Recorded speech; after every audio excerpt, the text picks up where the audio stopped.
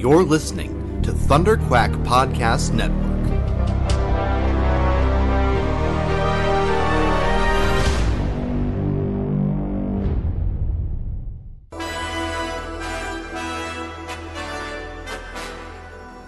It may look like an ordinary podcast, but this one's bigger on the inside, and it can travel anywhere in time and space.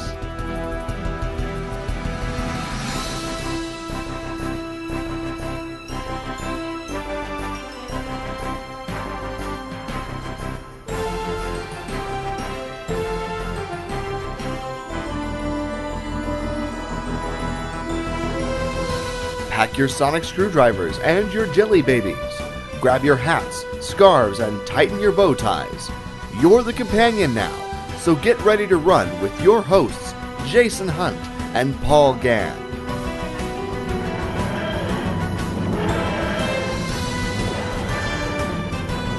This is Talking Timelords.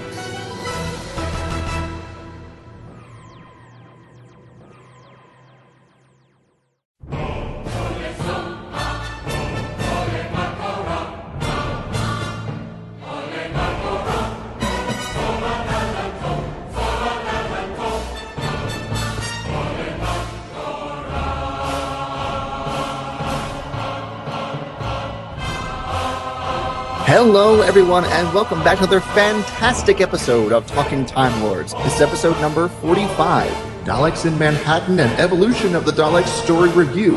I am, as always, one of your hosts, Jason Hunt, and with me, my podcasting companion through time and space, we have Paul Gann. Did you just say all that with one breath?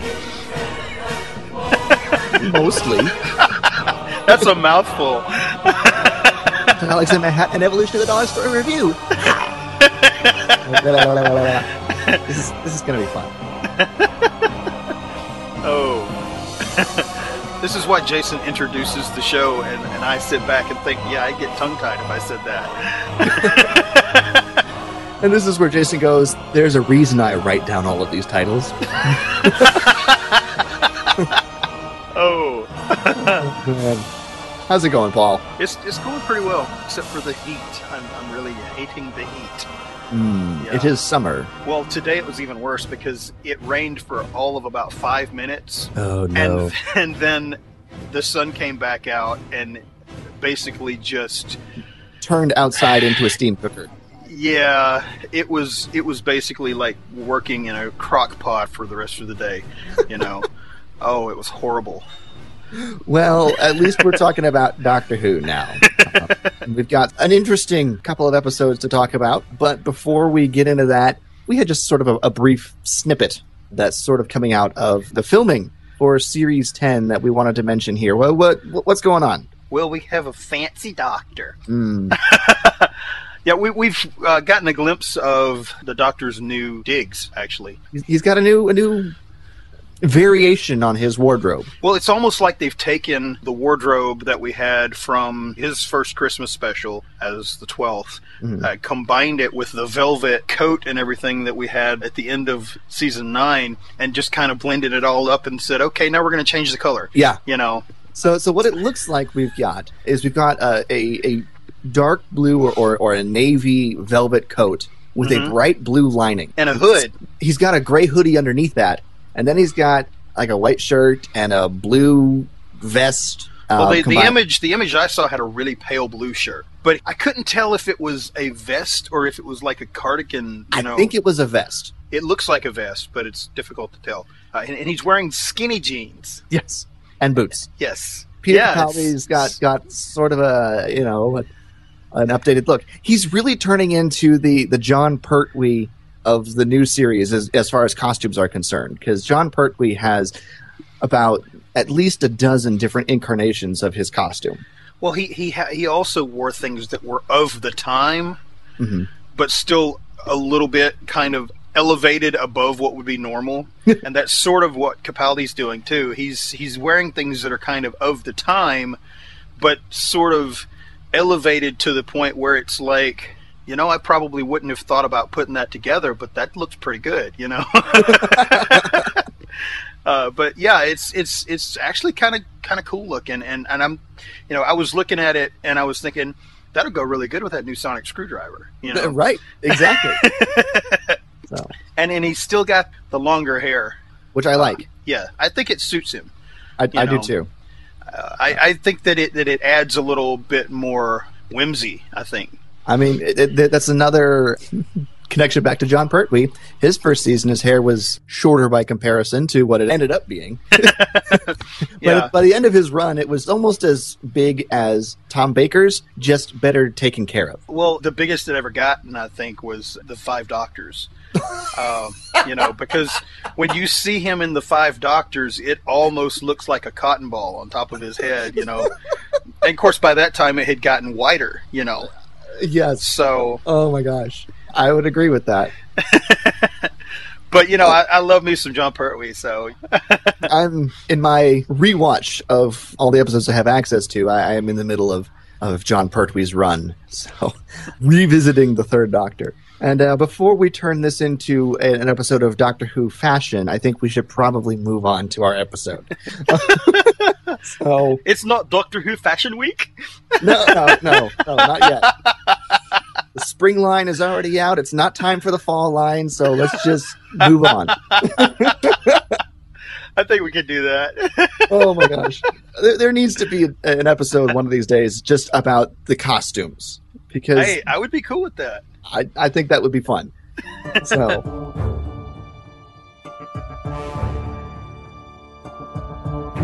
Spoilers.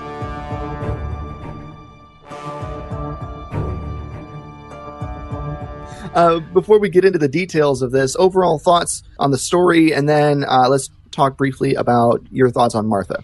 I like the story itself, which I know that sometimes saying that you like the story doesn't necessarily mean that you like some of the visuals or whatever, We've dealt a lot of that with the classic series, Mm-hmm. But I like the writing on this. I like the way the story is told. But this is also one of those story arcs where, if you're just looking at it on the surface, it sort of leaves you with a question mark over your head a couple of times because you're looking at it and you're going, why did they do that? But story-wise, I think this is a really, really, really good story. This story is bizarre, even for Doctor Who. Well, it goes back into the whole genetic thing. Yeah, and there are definitely elements of these stories that I really like, and there are elements of the story that I'm not the biggest fan of, and we'll get into all those details later. So, but it's one of those where if I'm going to rewatch a modern Dalek story, this is not the first one on my list. It's probably the last one on my list. So if I'm just like, I just want to go watch a Dalek story, this is never the one that comes to mind. It has your favoritist of all characters in it. Oh? Who would that be? The human Dalek. I'm not going to acknowledge that.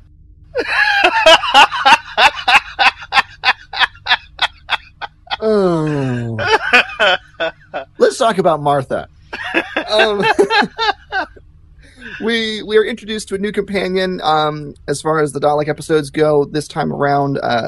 We haven't really had the opportunity or taken the opportunity to talk much about Martha on the show thus far. What are your general thoughts on Martha? Well, I think that Martha was probably brought in a little bit too early after Rose. And the reason I say that is because I think that a lot of people didn't give her enough of an opportunity when she came in because they were so attached to Rose at that point. And so a lot of people were looking at her as an inferior companion because they just didn't want anybody in that position at that moment other than Rose. And I think that's kind of unfortunate because I think that she, especially toward the end of this run, I think that she really stepped up and showed just how good of a companion she could be. And she didn't just fill a spot. She wasn't like a placeholder, and I think that's a lot of how she gets treated because of the fact that she followed so closely behind Rose. Yeah, I would agree. The biggest drawback of Martha is that she's the companion after Rose. Mm-hmm. I mean, that's the biggest strike against her, because Rose had such an impact on the show. She was so loved by the fans. Nobody was going to live up to Rose. And so I think the other thing that is an issue with Martha in that regard is that the writing made Martha another companion who had romantic feelings towards the Doctor. Right. And I think if they had written her a little less on that sort of mushy romantic side, she would have been accepted better. Because everyone's still reeling after the Doctor and Rose's very heartfelt goodbye, and nobody wants to have this new companion to, muscle in on the Doctor in that regard. And so I think Donna, personality-wise, would have been a better fit right after Rose. Right. But I like Donna's appearance in sequence where she is. Right. Well, what I was going to say, though, is the thing about Martha's attraction to the Doctor was it wasn't put in there in such a way as to be intended to be another love interest for the Doctor. It was actually done in such a way so that they could say, okay, we're going to show you how she learns how to be independent from the Doctor because she realizes that she can stand on her own and she doesn't have to have the Doctor. And so that's why they started her out that way, is because they said, okay, we're going to start her out as a character who feels dependent on the Doctor, even to the point of wanting a romantic relationship with him. And by the time you get her to the end of her run, she realizes that she doesn't need anyone. She can stand on her own 2 feet. And it's really interesting because, spoilers, like we said, she ends up with Mickey. Yeah. Yeah. And they're actually a really good fit for each other. Yeah. And so I thought that was kind of neat. Yeah. So unfortunately, this episode is still early on in Martha's run, and so we still are getting a lot of that, reliance on the Doctor with her. But glimpses of her finding her own 2 feet in this world. But as a character herself, I like her. She's not my favorite. There's nothing dynamically stands out to me about her, but she's definitely not the worst companion by far. So, it's one of those things where she's sandwiched between two very dynamic companions in Rose and Donna. Right. And kind of gets the short end of the stick because of that. Well, it would be like saying, okay, you get to be the companion that falls in between Sarah Jane Smith and Romana. Right? Leela did a good job. I know, but what I'm saying is if you compare her to Sarah Jane and Romana, she's going to be less remembered than those two. And so, even though she did a great job, as Martha did a good job, she's not remembered as well as the other two that came before and after her. Right. It's kind of that same scenario. Exactly. It is. Yeah, that's the comparison though that you have with that, and you're sitting there and you're going, she's not getting a fair shake, Right. Because I go back and I watch these and there's nothing that is unlikable about her as a character. Mm-hmm. She's a likable character. She's just not getting a fair shake. Yeah. All right. Well, let's move into our Dalek episode reviews. These episodes, we have Daleks in Manhattan and Evolution of the Daleks, both written by Helen Rayner and directed by James Strong.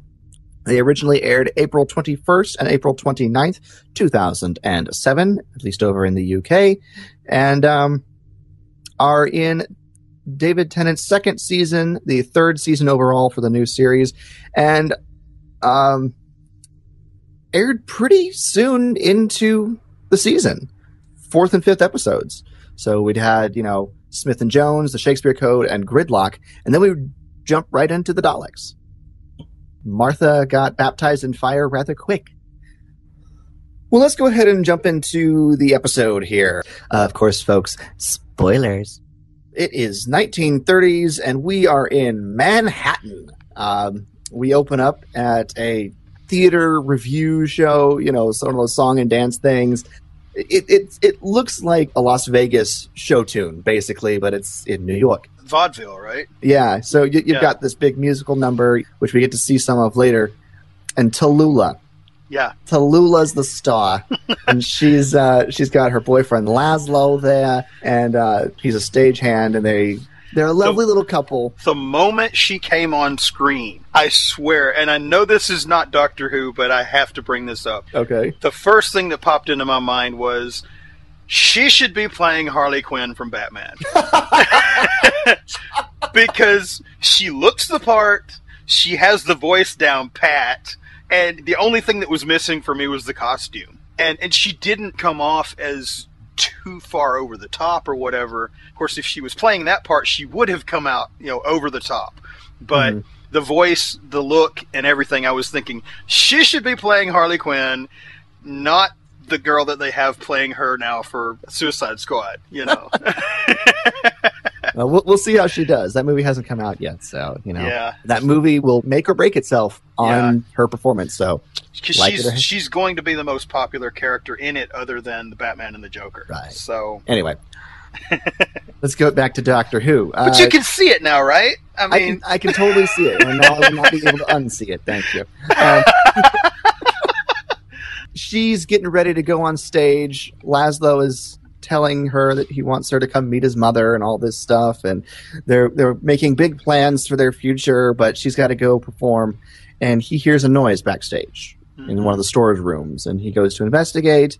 We see some sort of pig man scream and run at him, and then we cut away to several days later. And the TARDIS is landing there on Ellis Island at the base of Lady Liberty. Yeah, that's kind of interesting looking forward, knowing what we know now. We won't get into that. That will come later. Later. Martha is just amazed that they're in New York, and she always wanted to visit, and the Empire State Building is still under construction, but the Doctor notices a different headline on the newspaper that they picked up, that there's people vanishing in Hooverville. And Hooverville is this community of people that have been basically displaced by the Great Depression, and they are living in shacks and tents constructed in Central Park in New York because they have nowhere else to go. And unfortunately, nobody's really looking into the disappearances because, they're the lowest rung on the totem pole, basically. These are the people that society has forgotten about, basically. Mm-hmm. But, of course, the Doctor and Martha go to Hooverville to try and find out what's going on. They see a fight break out between a loaf of bread because everyone's starving, and they meet the leader of Hooverville, Solomon, who breaks up the fight and splits the loaf between the two men that were fighting. And Solomon is played by Hugh Quarshie, who was Captain Panaka in The Phantom Menace. So yes, it was very hard for me to take that mental image of him being on Naboo and having him in New York. Right. So there's several, at least to us, familiar faces in this episode, because we also have Andrew Garfield. Andrew Garfield, who is famous in his own right, but also played Spider-Man in the two amazing Spider-Man movies, which I liked him as Spider-Man more than I liked Maguire as Spider-Man. But the writing suffered a little bit on those movies. But anyway, so there's a lot of geeky connections in this episode with actors and that sort of thing. So, people like Paul and I go, oh, I know him, and I know him. Oh, this is great, And once you've seen the movies or the episodes or whatever of TV shows that come out after this came out, and you've seen other things that they've done, it's so difficult not to think of them in those other roles. Right. But, I think they had a really good casting for this storyline, and I think that they picked some really good people to play these roles. Yeah. And so Solomon and Frank, who is Andrew Garfield's character, Solomon's the leader in Hooverville, and Frank is kind of his right-hand man, or the puppy dog that follows him around. I would say more of the puppy dog that follows him around. Yeah, because he's inspired by him and wants to, help him out. They meet up with the Doctor and everything, and they're explaining everything that's going on. And we cut away to the Empire State Building, and you're going to hear me use, the accented way that these words are said in the these episodes so many times, folks. Just be aware. Although that was a reference back to the chase. Oh my God! I just said the Empire State Building. Yeah, like that tour guide at the top. That's something else too. The way that these stories all line up is kind of interesting too, because this takes place before the chase, right? And then Angels in Manhattan comes after that. Yeah. So and this stuff just kind of weaves in and out of itself. Yeah, you need a flowchart and a spreadsheet to keep all of this straight, and my mental flowchart is already getting convoluted. So. Well, I brought that up on our last Dalek episode, too, with some of the stuff that was going on with that. Yeah. But Mr. Diagoras is the businessman here in charge of construction on the Empire State Building, and he's ordering his foreman to basically speed up construction and tells them that they need to have the mast finished basically by tonight. When the foreman refuses to accelerate the speed and threatens to just walk off the construction site, Mr. Diagoras says that he should tell that to their masters, who are the ones really in charge of what's going on. And up from the elevator comes your masters, your Lord of Masters. Yeah. And it's who you think it is. It's a Dalek. And you're like, but why do the Daleks need the Empire State Building to be finished? Needless to say, the foreman is taken away by a couple of pig slaves, and everyone else basically falls into line, and they'll get it done. Oh, I should mention the Daleks is the cult of Skaro that we saw do the emergency temporal shift last time. Yeah. We have the cult of Skaro back. Mr. Diagoras then stops by Hooverville to recruit a few more people to clear out a sewer collapse near the Empire State Building because the Daleks need more bodies for the final experiment, whatever that is. And people from Hooverville aren't really interested, and they don't trust Mr. Diagoras. And then the doctor volunteers, which means Martha volunteers. And Frank volunteers because he's sweet on Martha. And Solomon sort of rolls his eyes and goes, okay, I'll volunteer as well. And they all go off. And when they get down to the sewer, Diagoras says, oh, just continue on down there. You can't miss it. And he heads back up top. It's like, oh, this is lovely. Down the sewer tunnel, they find a green lump of alien flesh. This looks the same as what we used to see in the classic series when we were talking about the Dalek embryos. It looks like a cross between a Dalek embryo and a Rutan. Sort of. Yeah. Yeah. But the thing is, I looked at it and immediately I thought Dalek as soon as I saw it. But in the story, you don't see the Doctor react that way. No, the Doctor's trying to figure out what it is. It's obviously dead. It's obviously been discarded. But he needs to figure out what it's made up of so we can figure out where it's from. But before they can really do any of that, they stumble across a lone pig slave who was basically out there as bait. And when they go and try and talk to him, there's a whole bunch of others that show up. And, of course, we get a chase scene through the sewers. Right. Back at the top of the Empire State Building, Mr. Diagoras orders the crew to attach these strange strips of metal to the base of the mast that is being constructed. These strips of metal are basically plates taken off the bottom part of a Dalek. It's Dalekanium. Which we've seen multiple times before in our other episode reviews. Yes, Dalekanium. It's used for just about everything. Or at least it is by the Daleks. That is true. It's as universal to the Daleks as duct tape. After the foreman and the workers take the Dalekanium away, Dalek Khan has this interesting conversation with Diagoras, sort of, in their mind, contemplating the confusion between the fact that humans are a weak species, but yet they create all this, right? Meaning New York City, meaning the Empire State Building, and how they're somewhat impressed with their ability to survive throughout all of time, basically. And Diagoras agrees and says that he, subscribes to that sort of idea and that he would survive at any cost through World War I, and that, that's his mentality and why he's risen from a soldier that fought during World War I to a very prominent businessman now. Dalek Sec contacts Dalek Khan and orders Diagoras to be brought down to the basement, which is a laboratory, for the final experiment. Is another reference to the final experiment. Yeah. What did you think about this little conversation between Diagoras and Dalek Khan?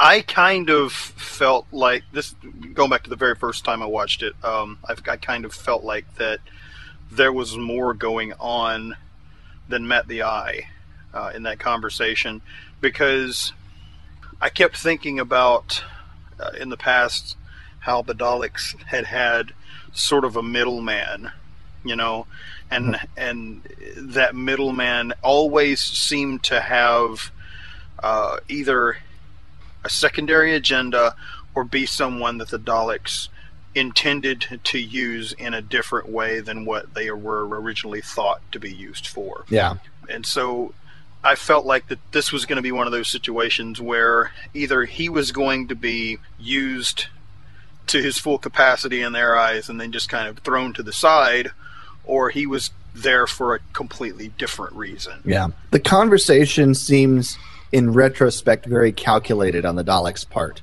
to see if Diagoras is the type of man that they need. To see if he has ambition. Mm-hmm. And he clearly does. Right. Which is what makes him eligible and a perfect fit for their final experiment. Meanwhile, back in sewers, the Doctor, Martha, and Solomon managed to escape the pig guards by climbing a ladder out of the sewers into this storage room.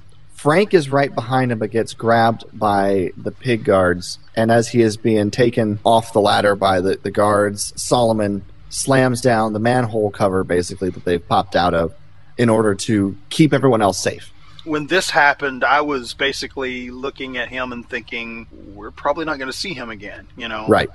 Just based on the history of how characters have been treated with the classic series and stuff, Yeah. Because at that point I was thinking, secondary character, he's probably not going to be back. He's probably just an extra. Of course, This was way back before he was in Spider-Man and everything else. Right. Right. So, that was my first impression whenever I saw him get pulled back down into that hole. Yeah. Of course, David Tennant does his scream of no. Right. So it's like, oh God, this is a horrible thing. You know. And I'm looking at that and I'm going, that's not going to end well, Why Frank? Why Frank? Why couldn't it have been Solomon? Really? I'm kidding. Frank had such a future ahead of him. Why couldn't it have been the bread thief? There you go. But the three of them that have escaped don't have much time to, sort of catch their breath, because they're suddenly staring down the end of a revolver. Guess who's holding it? Tallulah. Yeah. With 3 L's and an H. Yeah. I'm sorry. I enjoy that character. I liked her too. She's probably the most over the top of any of the characters in this story. Without being too much over the top. I say, aside from someone we'll run across later. But I like her. I like her a lot. She basically thinks that these guys have something to do with Laszlo's disappearance, because he's disappeared. And they just show up in the back room there at the theater, which is where they came out. So that was kind of the last place she saw Laszlo. So they should have some answers. The gun apparently ends up being a prop. It was nothing. It's not even real. The Doctor asks to use some of the equipment back there so we can figure out what the alien flesh is. Solomon confesses to the Doctor that he left Frank behind because he was scared, and says that he needs to make amends for that, and that he needs to return to Hooverville and get everybody to arm themselves in order to defend themselves. He seems like a really good guy. He seems like a good leader. We'll see what happens with that later, though. Yeah. Dalek Sec appears to be the driving force behind this final experiment, whatever that is. And it involves basically merging his organic body with Diagoras so that the Daleks can evolve outside of the shell. is the phrase that he uses. There is a little bit of disagreement about this because Dalek purity will not be maintained. Right. But Dalek Sec basically just says, I am the leader, you will obey me, and the rest of them shut up. And there are clear ties that go back to classic Dalek episodes with this type of experimentation and stuff. Because not only have we seen Davros experiment on the Daleks, we've seen the Daleks experiment on themselves to try to improve themselves genetically. And so this kind of still fits in that same vein of we're going to use this new genetic material to see what we can add to ourselves to make ourselves even better. Right. Alibi a little bit more on the extreme side. Yeah. And of course, this whole discussion is happening right in front of Diagoras, who doesn't want anything to do with it. He wants to serve them in any other way possible, but not that. But he doesn't have a choice. Dalek Sec's casing opens up. The Dalek tentacles grab Diagoras and pull him into the casing, and it all closes around the two of them. In the evolution. You actually see the bottom portion of Dalek Sec come out and surround him head first. Like it's swallowing him. Like a giant leech or something. It's really gross, kind of bizarre. And you wonder how the heck a Dalek can do that. I watched this. All the other Daleks we've seen are basically this little splat of goop with tentacles around it, but they seem to be just sitting on top of this little chair in there, and you're like, oh, they had all of that underneath? I didn't know that. Well, this could also have something to do with the Dalek hierarchy as well. True. This could have something. He could be more evolved than some of the others are, and that could be why he's the leader of the Cult of Skaro. Right. But I watched this with my son for his first time watching it a couple of years back. He's 13 now. I think he would have been 11 at that point, and that scene comes up, and I'm just sitting there watching it, and I've already seen it at least twice, I'm sure, by this point. And I'm just sitting there watching it like normal, and that scene comes up, and I glance over at him, and he's sitting on the other side of the room, and his eyes are like marbles, He's sitting there, and I said, "What's wrong?" He goes, "Thanks for warning me, Dad." And I'm like, "What are you talking about?" He goes, "That was just a little bit disturbing." And I wasn't thinking anything about it. Here he is 11 years old, and he's like, oh my gosh, what just happened, I would have to agree with him. It is just a little bit disturbing. Yeah. I had to laugh at that, though, because, I wasn't thinking about this being his very first time to see it, and him only being 11 years old, But yeah, I had to laugh at that. His reaction to that was classic, Yeah. The Doctor is meanwhile, running his experiments on this alien blob, basically in an abandoned section of the balcony area of the theater, while Martha and Tallulah are catching up and talking about life in the Depression. And, Tallulah is basically saying, with Laszlo's disappearance, you live in hope, but the show has to go on, because if I don't perform, I don't make rent. And if I don't make rent, I end up in Hooverville, But there's been a rose left on her dressing table every night, just as Laszlo used to do. So she lives in hope. She goes out to do her musical number, which is, a big band number, and reminds me a bit of Anything Goes from Indiana Jones and the Temple of Doom. Yes, I was trying to figure out what that reminded me of. You are correct. That is exactly what it reminds me of. Yeah. And so Martha's watching this from the wings and notices on the other side of the stage, there's a pig slave that seems a little bit more human watching from the other side. And so that's not disturbing at all, right? No, but since the Doctor's busy, she has to go investigate. And she, sneaks across the stage, unsuccessfully. Now, see, I was watching this, and I was thinking Rose would have done exactly the same thing. Right. Because I'm looking at this, and I'm thinking, all you had to do was go around the back curtain behind everybody else, and nobody would have ever seen you were there. But instead, you decided to play hide and seek with the audience behind all of the dancers on the stage. And I was thinking, Rose would have done exactly the same thing, you know? Yeah. But the pig slave is spotted by the dancers, who scream, and the performance is thus stopped. Martha takes the opportunity to chase after him while he's leaving, and Tallulah follows. He disappears down the manhole cover, and Martha follows. Does Tallulah follow at that point? Not yet. No. They don't follow yet. They wait. She follows the doctor later. Yeah, she goes back to the doctor, who has just figured out what planet this alien blob is from. Skaro.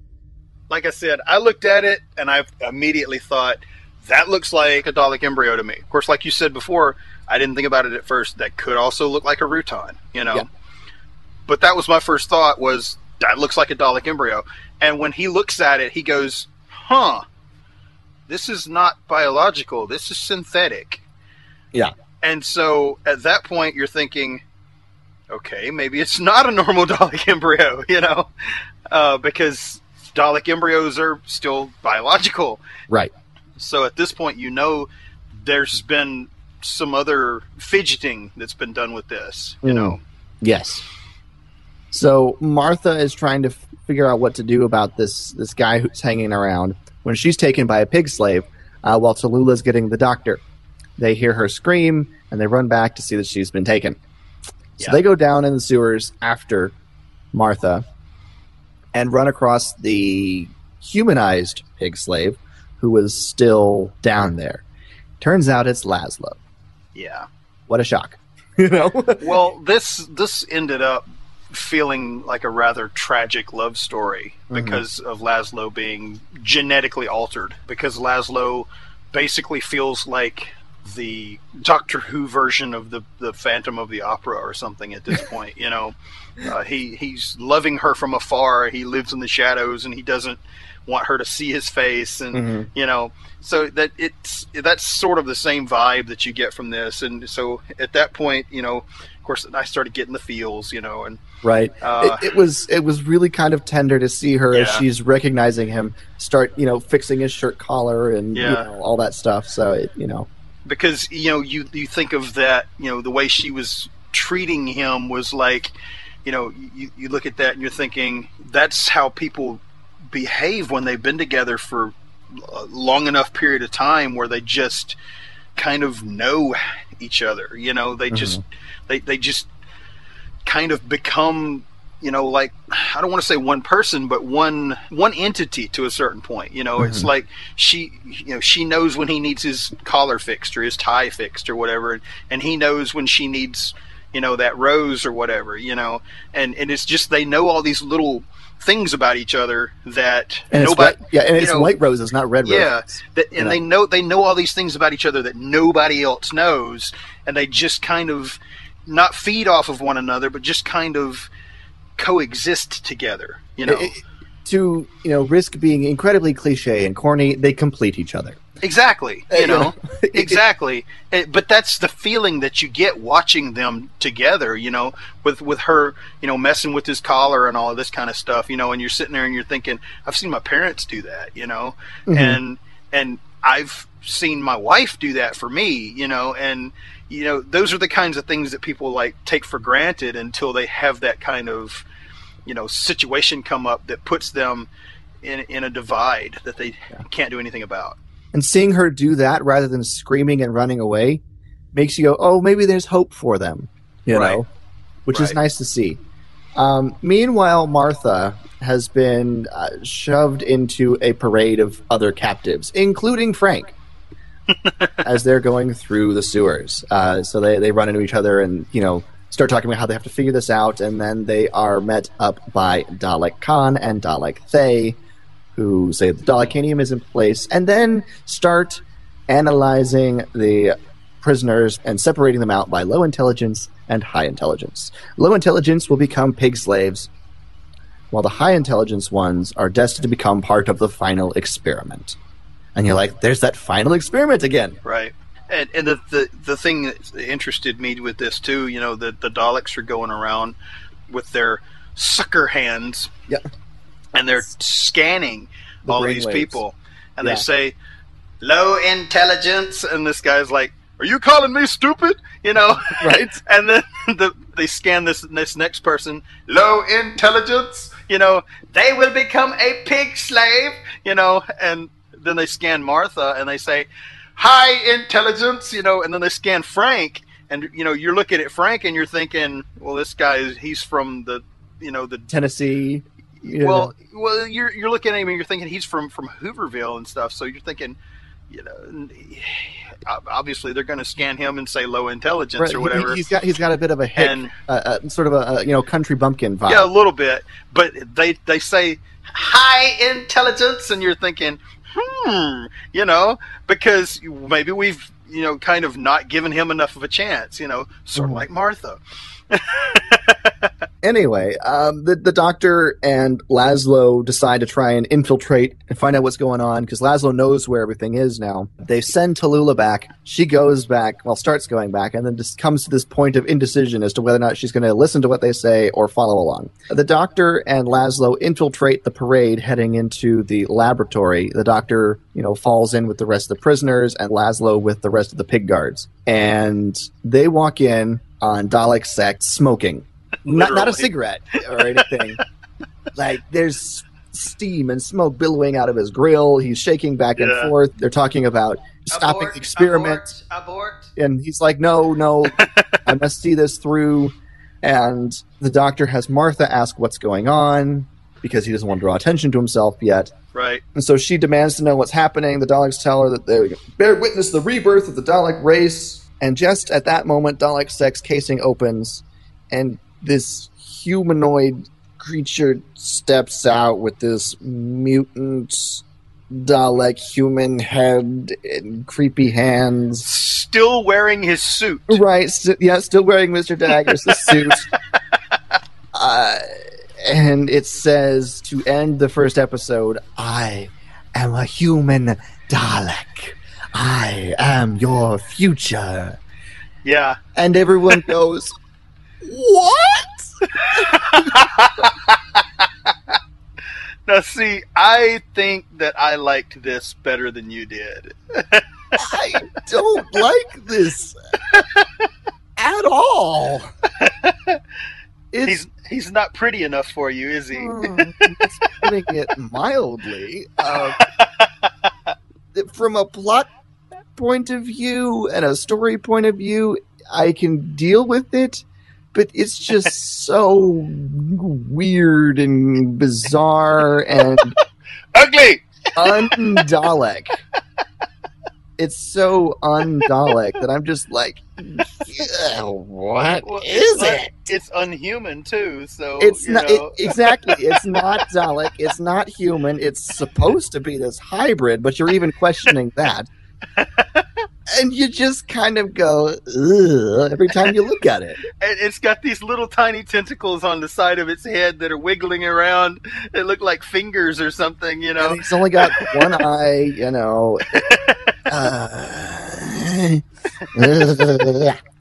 I don't like it. Dalek Sec needed to not survive the experiment.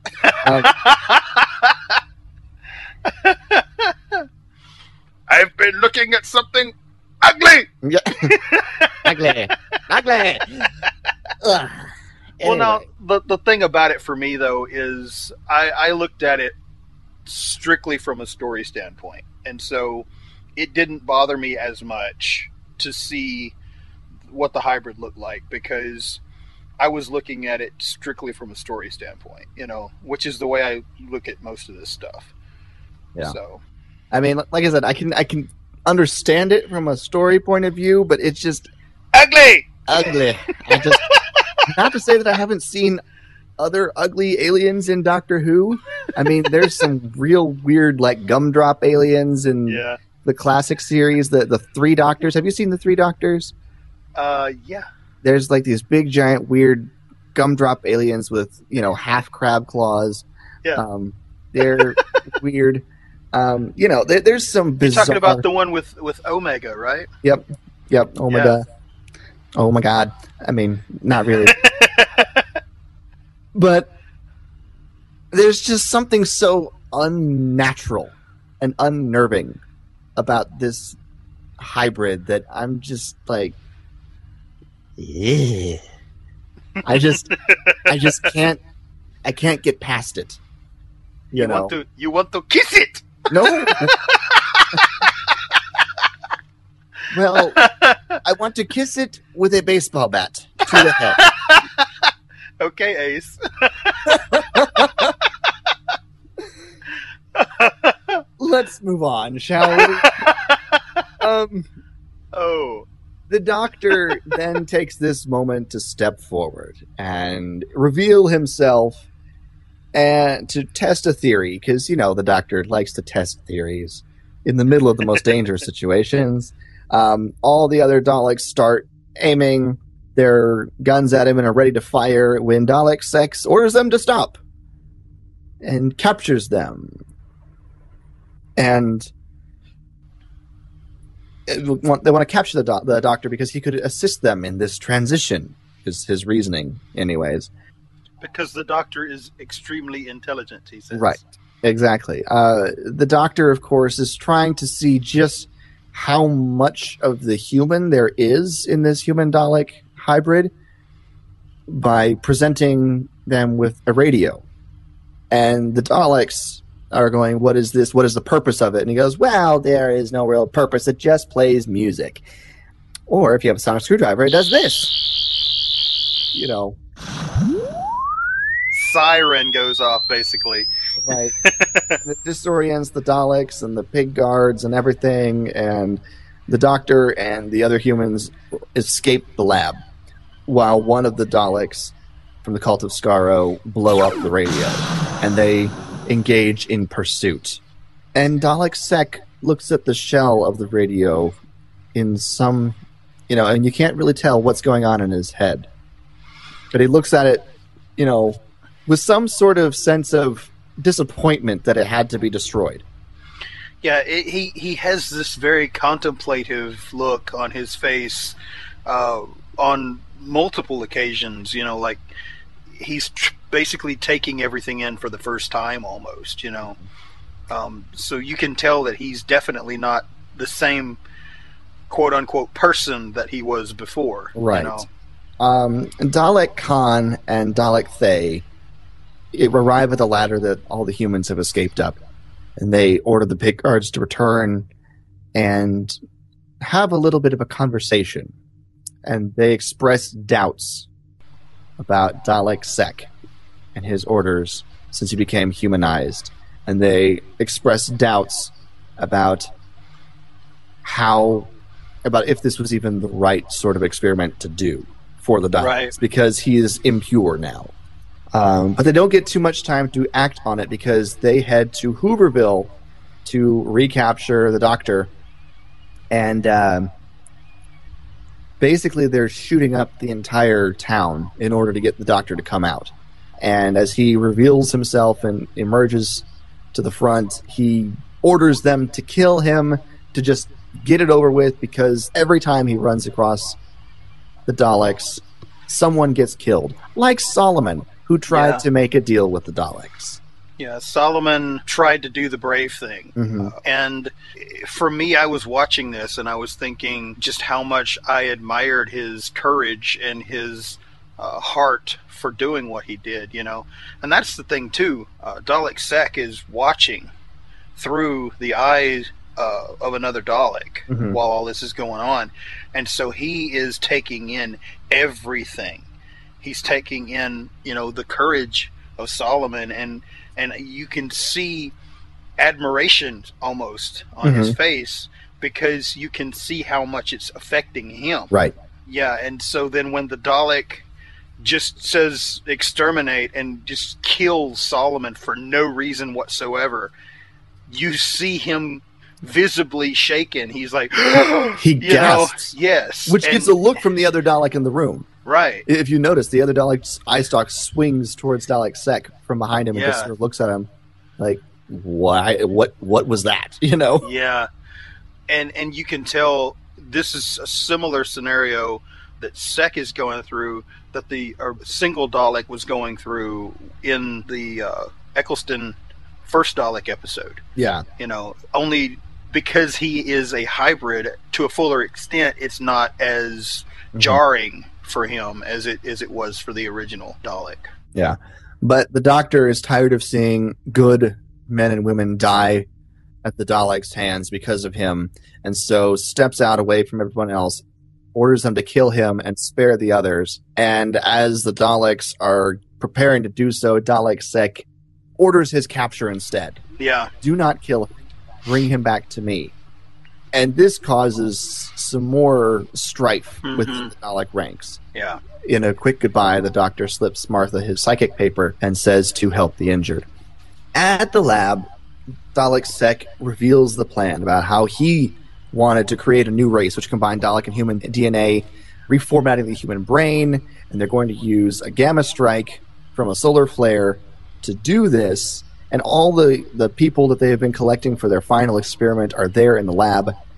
And the mast at the top of the Empire State Building is what's going to channel that gamma strike into the lab, and it's going to channel that energy through the Dalekanium, which is mounted on the mast, and that is what's going to reformat, essentially, the human brains into the Dalek-human hybrid. From what I understood, and I could be completely off base on this, but from what I understood was the original idea was to turn those humans into what he is. Mm-hmm. Now, whether or not it would have been completely successful, I don't know, but that was the original idea that I got from it. And while he was talking to the Doctor about all this, you know, of course, you see things differently when you rewatch things than you do the first time you watch them, you know. Mm-hmm. And when I was watching this the very first time, and he was talking to the Doctor about, we have all of these humans, and they're basically, their minds are empty because we've wiped them. And there's nothing left, and the Doctor's talking to him about it, and you're basically watching the Doctor and you're thinking, why does he not have a problem with any of this? Yeah, you know, right.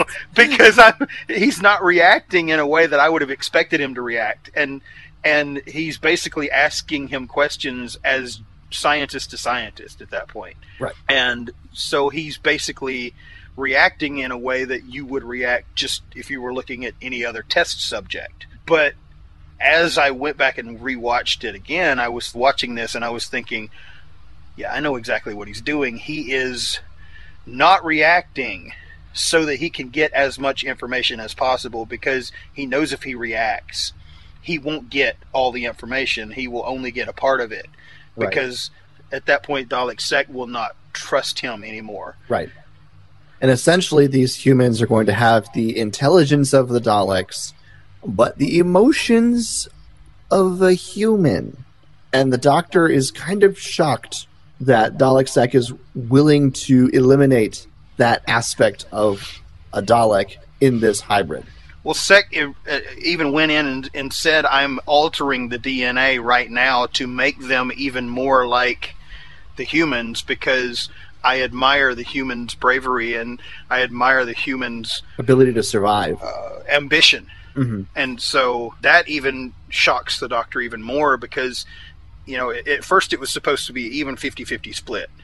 And when he said that he was altering them even more to make them even more human, you see the reaction then from the other Daleks of, this is not cool. Right. You know?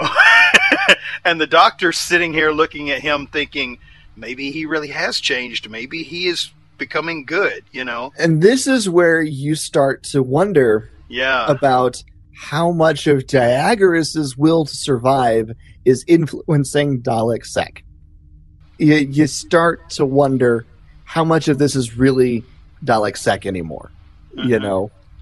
And as the countdown to this gamma strike is getting ready to happen, Dalek Khan leads a mutiny. Yeah. They are now injecting pure Dalek DNA into the humans rather than the mixture that was going to be put in. And Dalek Sek and the Doctor are taken hostage. In the confusion, though, the Doctor and Laszlo manage to escape the lab and take the elevator to the top of the Empire State Building. Dalek Sek not so lucky. Thank God.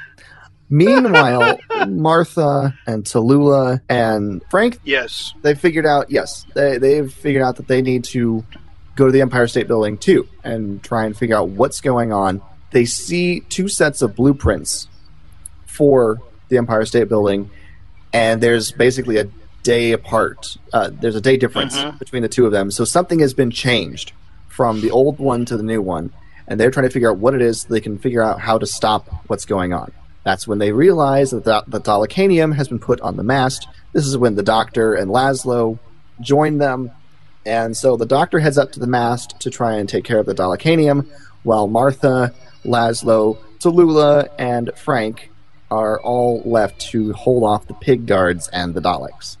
So the Doctor is up on the mast in, the middle of this storm coming in, trying to use a sonic screwdriver to unmount the Dalekanium. And Martha has had the brilliant idea to channel that same lightning strike, the gamma radiation lightning strike, through a series of pipes that they've laid across each other to the elevator to shock the entire elevator system when the pig guards get up there. They're just hoping that their timing is right. This is unfortunately when Laszlo starts experiencing some of the side effects of being a pig slave, because they don't last very long. Did you wonder at all why they decided to make pig slaves instead of some other type of slave? I wondered that, and I was like, boy, Russell T Davies really likes using the idea of pig slaves, because there was that pig that was used as an alien decoy way back in Aliens in London or whatever that episode was, where the Slitheen were trying to take over with Christopher Eccleston. Right. So I'm like, that was what I first thought. I was like, man, RTD, likes the idea of using pigs as for whatever reason. Well, I didn't figure it out though. I could be completely off with this, but what I put together from it was, if you start looking at things on a genetic level, pigs are closer to humans genetically than just about any other animal. Which is the reason why they are doing experiments with replacing human organs with like pig organs, and trying to see if they can do maybe heart transplants or something like that using pig organs as opposed to human organs to try to save human lives. It's not been completely successful to this point, but that's the reason why they're trying to use that, is because on a genetic level, pigs and humans are closer than possibly even, your primate and your human, Interesting. Also, a lot of people don't realize this. Pigs are actually on an IQ level. They're highly intelligent. Yes. They're more intelligent than dogs, more intelligent than dolphins. They're possibly the most intelligent animal on the face of the earth.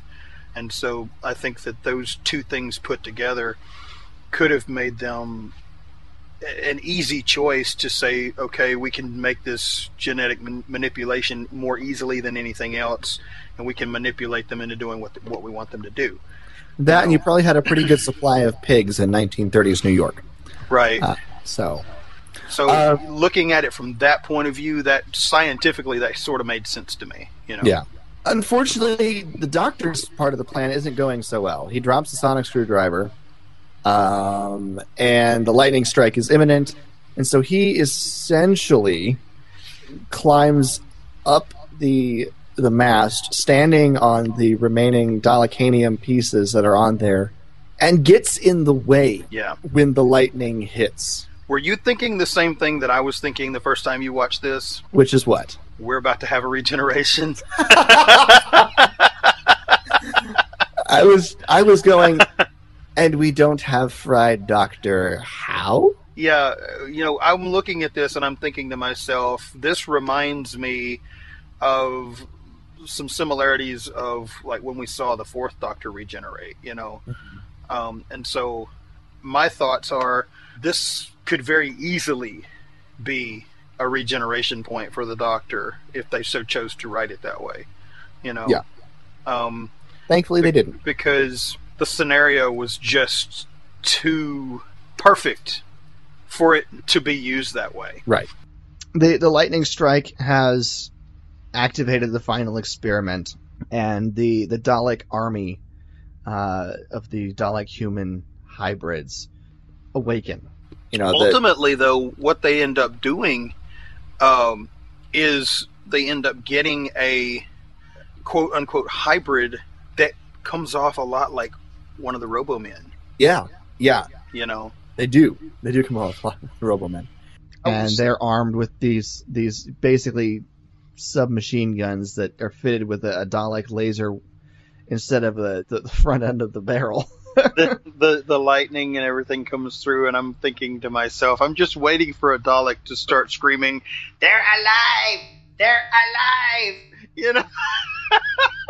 I mean, Dalek Sec kind of gets a little bit like that because he's like, I must be the controller. I must be their leader. And Dalek Khan is like, no, you are unfit, and designates himself the new leader. Yeah. So Dalek Thay and Dalek Jast take Dalek Sec and lead the army into the sewers to track down the Doctor and his companions. The Doctor, Martha, Tallulah, Frank, and Laszlo head for Tallulah's theater. In the theater, the Doctor homes in for the Daleks on his location by using a sonic screwdriver. The army shows up. The Which Daleks Martha show gave up. back to him. Yes, Martha picked it up and gave it back to him. The Daleks show up. The small army of hybrids show up. Sec is bound in chains and is crawling on all fours like a dog in front of that Dalek was a little Dalek disturbing Jast. for me. Yeah. And he wasn't disturbing enough to begin with. It was more disturbing for me to see that because I was thinking to myself, I had actually begun to like the character, because he had become a different person and was trying to be good, Mm-hmm. As ugly as he was, he was someone that even the Doctor started to believe could be good, and Right. all he had done was try to make the Daleks become more of a force for good in the universe, and this was his payment for that, and so he was now their slave, and so I found that a bit disturbing because that just reiterated for me the whole Nazi thing, Yeah. of the Daleks. Yeah. The Doctor tries to make the Daleks see that what they've done to Sec is wrong because he's the only one that had any vision. He's the only one who was intelligent enough to even consider something like this. The Daleks are getting ready to exterminate the Doctor when Sec stands up and gets in the way and gets himself shot. Dead. And seeing his skull was weird. Just saying. But that's when they decide to use their new hybrid army to kill the Doctor. Their new Robomen of Daleks. Right. Right. And they order the Doctor's extermination, and one Dalek human asks, why? And every time the Dalek continues to give him an order, he asks, why? Why? This is when the Doctor reveals, oh, by the way, I got in the way, and there's some Time Lord DNA mixed in there, and, a little bit of freedom, Just that little bit of freedom, Right. This is when the Daleks go, oh crap, and start to exterminate their own creations, who promptly return fire and blow up Dalek Jast and Dalek Thay. The Doctor is supremely excited about this victory and is getting so thrilled with the idea of this new creation, this new race of beings here, and what their potential is. When back in the lab, Dalek Khan, who's been surveying everything from the control station, declares that the Dalek humans are a failure and commands destruct. And they all reach for their heads in pain and fall to the ground dead. They would rather destroy their creations than let it walk around doing something besides its created purpose. Well, it's interesting to me that the Daleks don't even trust their own kind or their own, created kind, to the point of not putting a self-destruct device in them in some way. So they seem to always have that fail-safe, just in case kind of thing. And when Daleks don't even trust other Daleks, you know that Daleks are pretty bad, you know? Yeah. Well, they're not pure Daleks, so you can't trust them, you know? That's the thing. The Doctor's tired of all the death after this genocide, and so he does the one thing we're all going, what? Why would you do that? He goes back down to the lab and offers to help Dalek Khan. They're the last of their species. He doesn't want to see more genocide. Let me help you. Dalek Khan looks at him, and the next thing you hear is, emergency temporal shift! And he vanishes. Runs away. I think that what we're seeing in the new series so far has really been well done as far as how it ties back into the original classic series and how it fits together storyline-wise. You know, it feels like it's a natural progression. Of course, we haven't gotten to visually see anything from the Time War yet, but as far as how that story fits together with that Time War just kind of sandwiched in the middle, you know, these new Dalek story arcs just seem like a natural progression for the classic Dalek story arcs. You know, they just feel like they're all part of one big story, you know. Yeah. And the way that he incorporates like the temporal shifts and like the spherical void ship, just, you know, that was a really clever way of getting around the whole Rose basically vaporized all of the Daleks in existence, you know, because the void ship wasn't in existence in our dimension when Rose did that. Right. You know, and so I think that's a really clever way of working around those types of things and still being able to tell a good story. Yeah. As we wrap up here, Laszlo is dying, and the Doctor decides that he's had enough death. Brand new creatures, wise old men, and age-old enemies. You know, I've got a lab, and you're not dying today. And while he can't undo the mutation that's been done to Laszlo, he can stabilize him and give him a normal life, biologically speaking. It's as normal a life as you can have with a pig nose. Right. He's not going to die in 2 weeks. Let's just say that. Later, we see Laszlo and Tallulah in the park. Frank has gone back to Hooverville to explain that they're accepting Laszlo. You know, he gives them a little bit of a talking to, tells them this is what Solomon would have wanted, and says that Laszlo has a place there. You know, he can't guarantee it'll be easy, but you've got some place to stay. Yeah. For which Laszlo is very thankful.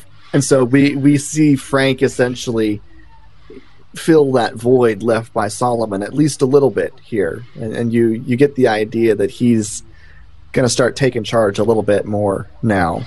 Well, as bad as it sounds when all this went down, I had it in the back of my mind. I was thinking, there's going to be a circus out there somewhere that's going to have this barker that's going to be yelling out, come one, come all, and see Laszlo, the pig-faced boy, you know.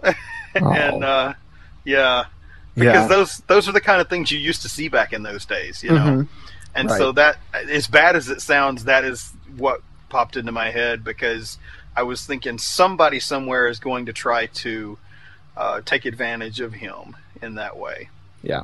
So to see him have a place... He can't hold a normal job and everything. I mean, so what do you do? Well, to see that he has a place in Hooverville, you know, sort of puts your mind at ease a little bit. I like to think that he and Frank kind of stayed together. Yeah, I like to think so too. The Doctor and Martha head back to the TARDIS, with the Martha saying, it just goes to prove there's somebody for everybody. Maybe. As they enter the TARDIS, though, she asks if she thinks they'll meet Dalek Khan again. And the Doctor says, he'll be back. They always come back. And that's how it ends. That line sounded like something the Fourth Doctor would say at the end of an episode. Right. Any final thoughts on Daleks in Manhattan and evolution of the Daleks? I think I like the story most of all, as far as the bits and pieces of this.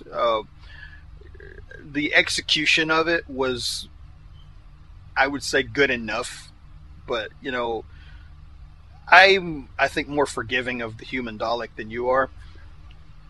The thing about the pig slaves is, as much as I could justify it scientifically in my head, it was just something that I still kind of looked at as, really, could you not have come up with something else, you know? But all things considered, I liked the overall story. I thought that I thought it fit well with what we had seen before and what we will see to come, you know, sandwiched kind of in between there. And I thought it paid homage to what we had seen in the classic series, you know. Yeah. Definitely elements and tie-ins to what we've seen previous in this story, and I definitely do like those elements. And it's not so much, you know, while the look of the Dalek human is just really bizarre, and it's not something I expected or even conceived of. It's, you know, it's not so much that, it's the idea that the Daleks would even get to the point where creating something like that was a viable option is something that doesn't make too much sense. And while I know they already set up the Cult of Skaro as something that thinks outside of the normal realm of the Dalek mindset, right? You know, they'd already had that established so that when they get to something like this, it's a little more understandable. It's just something that even that seemed to be a bit far. And obviously, Dalek Sec is out there all on his own when he gets there. But the reasoning that they said that they did this, though, is because they could not figure out how to replicate Davros's initial experiment to create new Daleks from scratch. Right. Their embryos not working, basically. So they weren't coming out quite right. I read this as more of an act of desperation than an actual, we're doing this because we want to kind of thing. I can see that. But it's just one of those things where the bizarre premise of combining humans and Daleks, combined with the look and combined with the fact that the Daleks are even considering something like that, just gets me to this point where I'm just like, it's an interesting story and it's an interesting concept to think about and talk about. I'm just not sure it's something I wanted to see, you know? I think probably for me, the reason why I didn't have as big of an issue with it, though, is because of watching Davros turn humans into Daleks in the Sixth Doctor episode that we watched, you know? Right. And so seeing him doing that and using human tissue to create new Daleks, I guess I just kind of made a parallel with that in this, you know. Right. I mean, and I can see them doing that, but I can see Davros doing that. But seeing the Daleks go the other direction themselves doesn't quite compute, you know. But... well, that's why I say I looked at it as an act of desperation, because I don't think any normal Dalek on a normal average day would have even come close to thinking about making that decision. Right. Dalek Sec had something scrambled when he did that emergency temporal shift, and that's what brought this all about. That's my explanation, and I'm sticking with it. Oh, well, you know, we will see something like that happen. Coming up in the near future. But why don't we give our rating here for you? How many Daleks would you give this story? Well, being that it was so bizarre, you know, especially with like the pig slaves and all of that, I can't rate it as high as some of the ones we've done before, but I did enjoy it. I thought it was really well written. I thought it was, as far as the overall storyline goes, I felt it was a really good continuation and tie-in to what had come before. So I'm thinking, all things considered, I'm thinking I'm going to give it maybe a 7.5. Okay. We've gone over my issues with this episode, so I won't go too much more into that. It's not my favorite. It's probably my least favorite of the new series Dalek episodes, and the best I can muster for this episode is a 6 or a 6.5. I mean, I've watched it a couple times, and when I do my watch throughs, I will watch it again because I have to.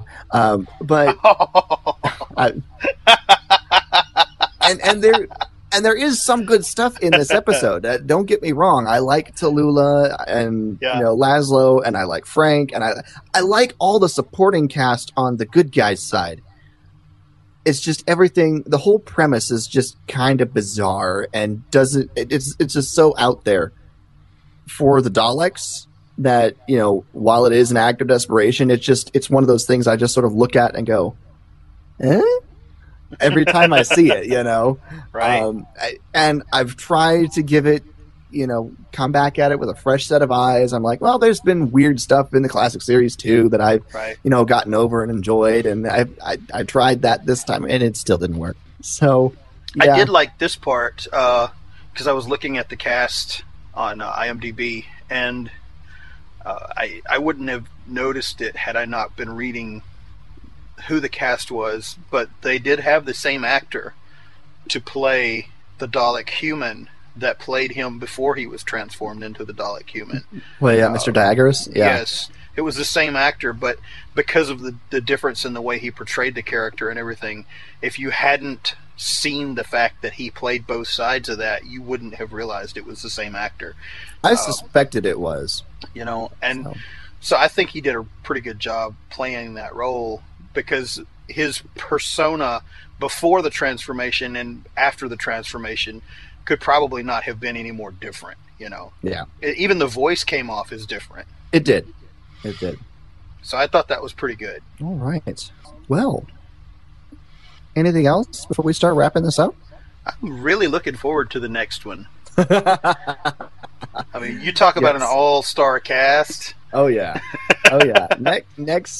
Next episode, we'll be reviewing The Stolen Earth and Journey's End here in our Dalek episode reviews. The season finale for Series 4 of the modern series. We finally get to talk about Donna in an episode. I'm so happy about that. We'll see the return of another character that we've talked about before. A couple of characters we've talked about. Yeah. A lot of everybody.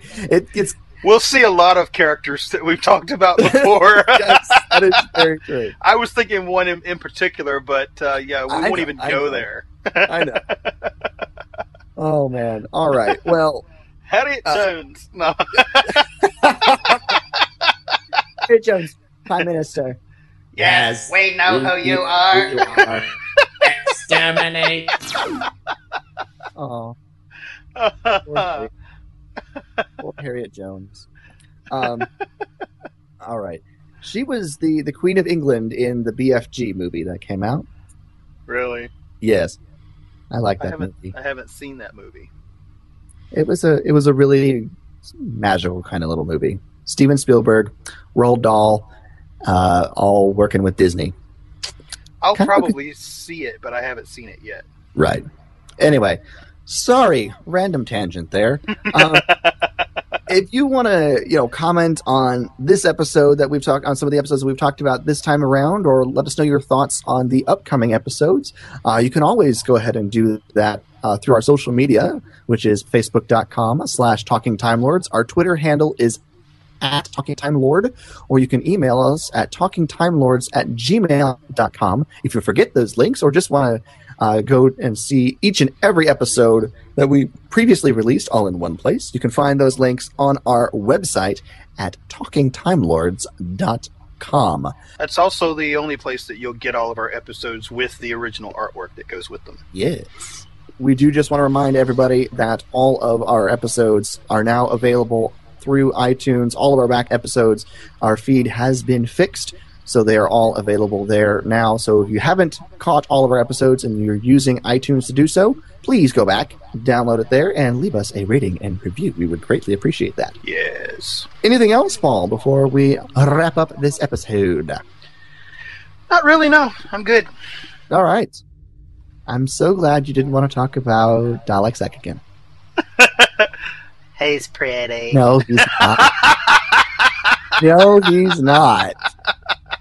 And with that, we are ending this episode of Talking Time Lords. This has been episode number 45, Daleks in Manhattan, an evolution of the Daleks story review. For Paul, I'm Jason, and remember, until next time... May you hope far-flung hopes and dream impossible dreams. Exterminate! Thanks, guys.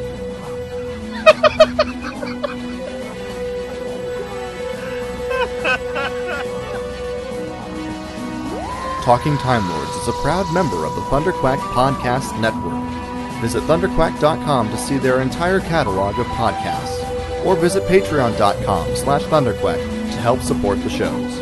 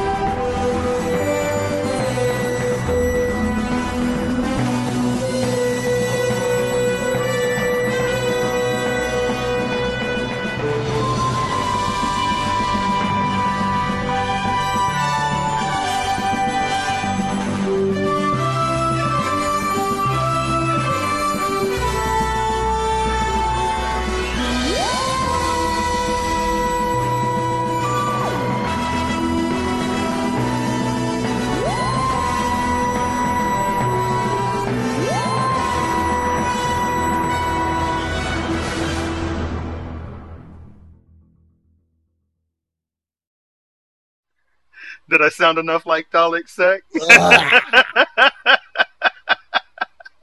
We were finished. And then you weren't.